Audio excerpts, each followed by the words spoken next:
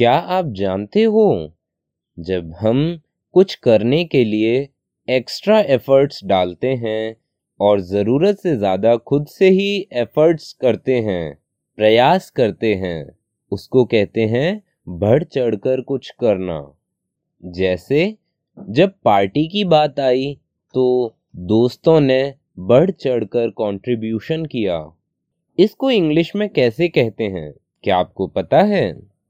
Hello and welcome to Awal creations. मैं हूँ पारस और आज हम सीखेंगे ईडियम फॉर डेली यूज। एक ऐसी ईडियम जो आपको डेली यूज में भी काम आएगी। इसको याद रखें क्योंकि ये आपके कॉम्पिटिटिव एग्जाम्स में भी पूछ ली जाए और अगर आपको ये याद रहेगी तो उसमें आप मार्क्स भी ला सकते हो। तो इस ऑडियो को पूरा सुने, ध्यान से सुने। मैं इसमें उस ईडियम के साथ कुछ सेंटेंसेस बनाऊंगा ताकि आपको और अच्छे से वो समझ आए।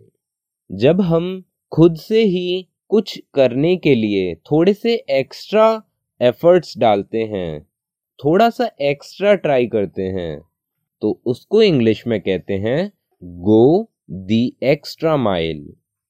अब मैं इसके साथ के कुछ एग्जाम्पल्स देता हूं ताकि ये आपको और अच्छे से समझ आए।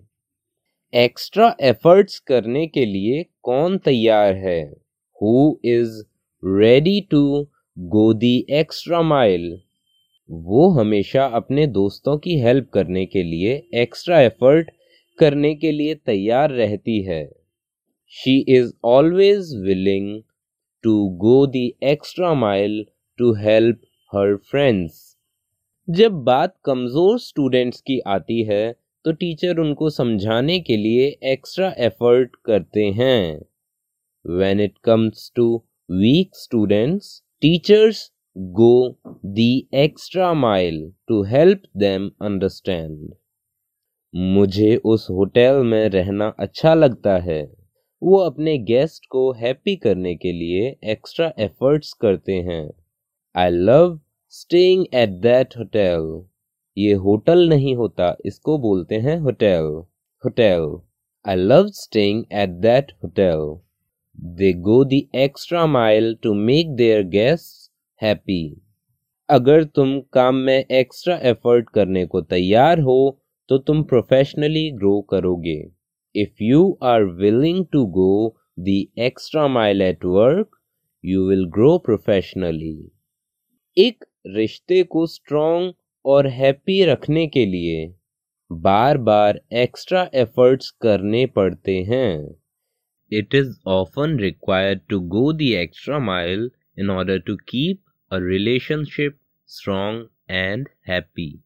वो बहुत लॉयल पर्सन नहीं है। लॉयल मतलब वफादार। वो बहुत वफादार इंसान नहीं है। मैं उसको टीम में रखने के लिए एक्स्ट्रा एफर्ट नहीं करूँगा, यानी मैं खुद से एफर्ट्स नहीं करूँगा, खुद से कोई प्रयास नहीं करूँगा। He is not a very loyal person. I would not go the extra mile to keep him in our team. तुम्हें एक्स्ट्रा मेहनत करनी पड़ेगी, एक्स्ट्रा एफर्ट्स, अगर तुम एक मास्टरपीस बनाना चाहते हो। You will have to go the extra mile if you want to make a masterpiece. अब आपको पता है going extra mile का मतलब क्या होता है।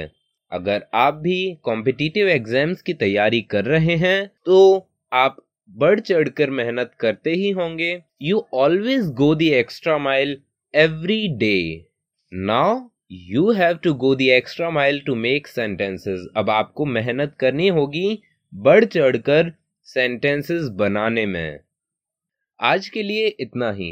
ऐसे ही मज़ेदार तरीके से इंग्लिश सीखने के लिए आज ही विजिट करें avalenglish.com और फॉलो करें अवल क्रिएशंस को।